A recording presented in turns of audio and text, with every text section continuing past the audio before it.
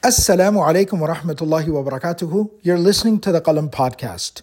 Alhamdulillah, since last Ramadan, over 4 million people have benefited from, listened to, and downloaded the Qalam podcast. Tens of thousands of people have benefited from and learned from the various classes, intensives, and seminars that Qalam provides. And inshaAllah, this Ramadan will be providing even more beneficial content, lectures, and programming for people all around the world, free of any cost or charge to them. In order for us to keep doing this work, we need your support, we need your help, we need you to be our partners in this Sadaqah Jariyah. Please go to supportqalam.com. That's support, Qalam, supportqalam.com, and provide your most generous support. Millions of people all around the world are insha'Allah, bi'idnillah, going to benefit from all of this work, and this will be your sadaqah jariyah for the eternal life of the hereafter. We really appreciate having you as part of the Qalam team and supporting us in this work, this mission, this cause. Jazakumullahu khairan.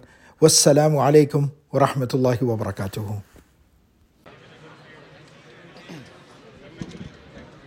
Assalamu alaikum wa rahmatullahi wa barakatuh. Bismillah walhamdulillah wa salatu wa salamu ala rasulillah wa ala alihi wa ashabihi ajma'een. Welcome to our nightly series that Shaykh Abdul Nasser usually gives, Paths to Peace, concepts and themes of sakina and tranquility in the Quran.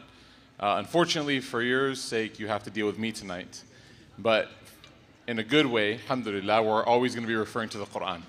So it doesn't matter necessarily who's presenting it, there's always going to be some benefit in it, inshaAllah ta'ala.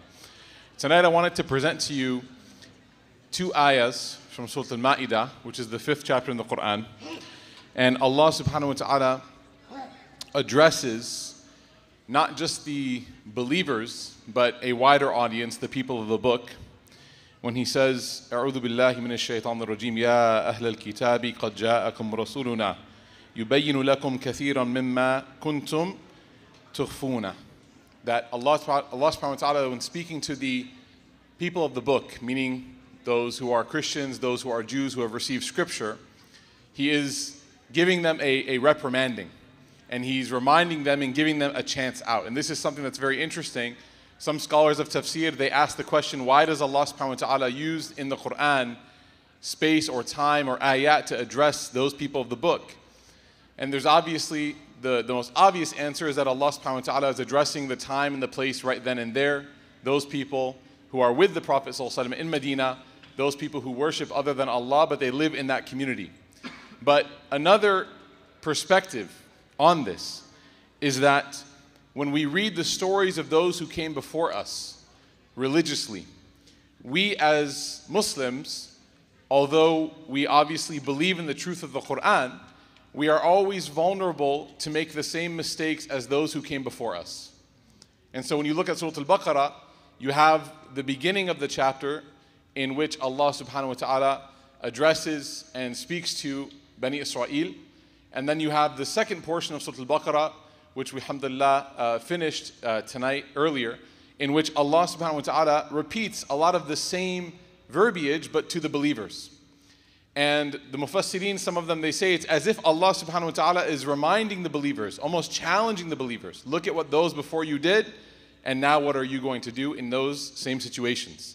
So Allah ta'ala here addresses one of the greatest crimes that any religious community can do, and that is tukhfuna min al-kitab, that to hide or to obscure knowledge or access to the book, the scripture that Allah subhanahu wa ta'ala sent.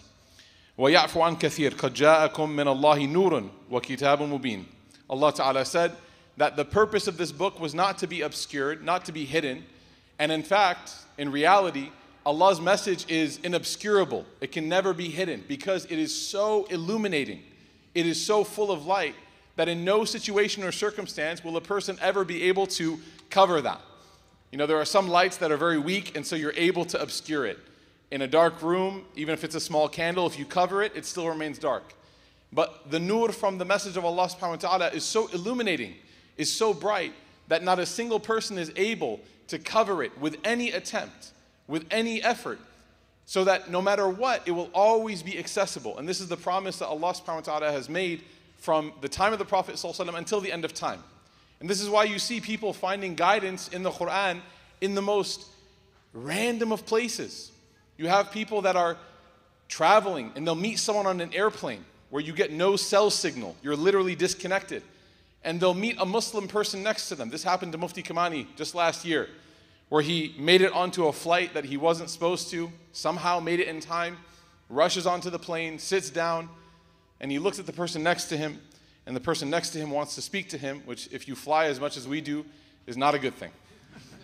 So you put your headphones in as soon as you can, but the person has the courage to tap Mufti Kamani on the shoulder. Mufti Kamani takes out his headphone, but doesn't take it too far because you don't want them to think that you're ready to talk a lot. So you hold it right here and you say, yeah, what's going on? How can I help you? And the guy says, I notice what you're wearing. Mufti Sahib, he dresses in traditional clothing even while traveling. I notice what you're wearing. Are you Muslim? And he said, yes. He goes, I've been reading and researching, and I've been wondering and wrestling in my heart about whether or not I should become Muslim. And I feel like this is a sign that I should accept Islam. A flight he wasn't supposed to be on, in a place that he was caught in traffic. But the message of Allah is inobscurable. It will always find its way to the sincere hearts who seek it. And this is one of the lessons of Ramadan. The lesson of Ramadan is that if anyone wants to, Allah is there. You know, the question of who moved, it's never Allah. It's always us. If you look at any other Friday night, this musalla, this masjid, not filled like this for Isha. But we decided that this month is so important to us that we wanted to come close to Allah, to get some of that light and to gain His proximity, Azza wa Jal.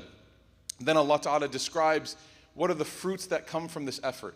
If you try to come closer to Allah, if you try to take advantage of this book, يَهْدِي بِهِ اللَّهُ مَنَ اتَّبَعَ رِضْوَانَهُ سُبُلُ السَّلَامِ.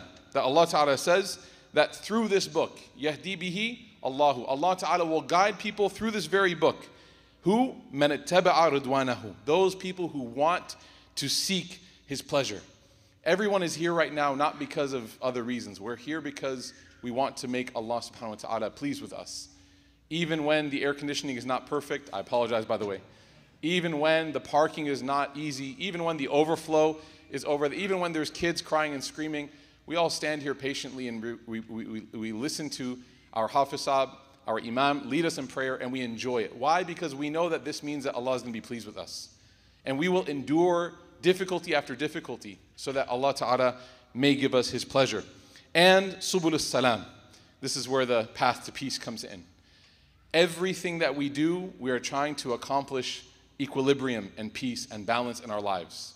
We try to achieve financial freedom. We try to achieve health so we can be physically free. We try to be mentally free. Allah Ta'ala here says that if you want to be spiritually and existentially free and have that peace that everyone's looking for, there is no way to get it besides achieving closeness to Allah through His book. We ask Allah Ta'ala to grant us that. And then Allah Ta'ala says, وَيُخْرُجُهُم مِّنَ الظُّلُمَاتِ إِلَى النُّورِ. And a person, when they come close to that light, it's almost as if they magnetically are pulled out of all of the darknesses, all of the struggles that they are involved in, and they are brought into that illuminated state. And light is so amazing because light gives us courage, it gives us confidence, it gives us safety. If you're in a dark room, you think weird things are around you. You start to see shadows, right? I know even adults that when they're in dark rooms, they're like, all the jinn stories start to come to their mind, right? But subhanAllah, the moment that the light is turned on, there's a certain sakina that comes into the heart of a person. It's the same with the Quran. Life is very scary. I'm 35 now. Life just gets scarier and scarier, right? And the only way that a person can temper that fear that they have about all the what ifs and all the questions that you have and all the realizations that you're not in control is by coming close to Allah subhanahu wa ta'ala. That's the only way.